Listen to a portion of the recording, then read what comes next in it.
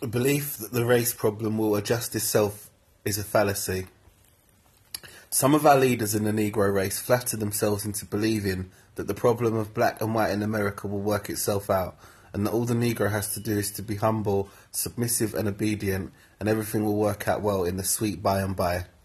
But the keen student will observe this, that a terrible mistake was made between 40 and 50 years ago when black men were elected to legislative assemblies all over the country, especially in the southern states and even at the national capital when representatives of this race occupied seats in Congress.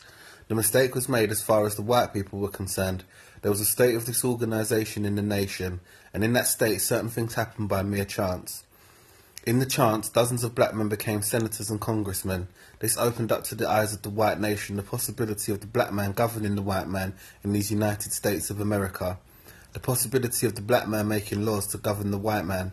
This possibility drove them almost to madness in suddenly rejecting the spirit of the Constitution and the Declaration of Lincoln that all men are created equal. Hence a determination was arrived at that never again would it be possible for the race of slaves to govern the race of masters within these United States of America.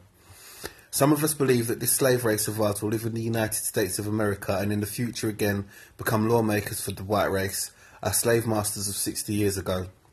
Nothing of the kind has happened in all human history. There is not one instance where a slave race living in the same country, within the same bounds as the race of masters that enslaved them, and being in numbers less than the race of masters, has ever yet ruled and governed the masters. It has never been so in history, and it will never be so in the future. The hidden spirit of America is determined that it shall never be, caring not what hopes and promises we get. But history has recorded where a race of slaves through evolution, through progress, has risen to the heights where they ruled and dominated those who once enslaved them.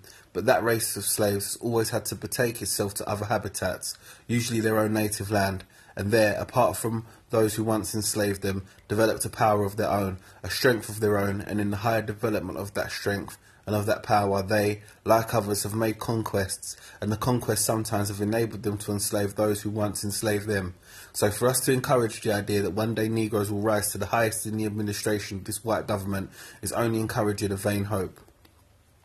The only wise thing for us ambitious Negroes to do is to organise the world over and build up for the race a mighty nation of our own in Africa.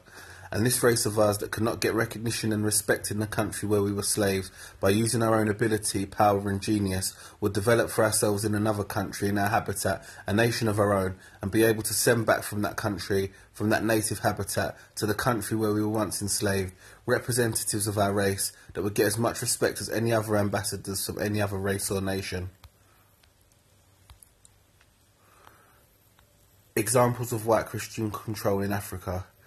The world has seen many fair examples of white Christian control of Africa. The outrages of Leopold of Belgium when he butchered thousands of our defenceless brothers and sisters in the Belgian Congo and robbed them of their rubber.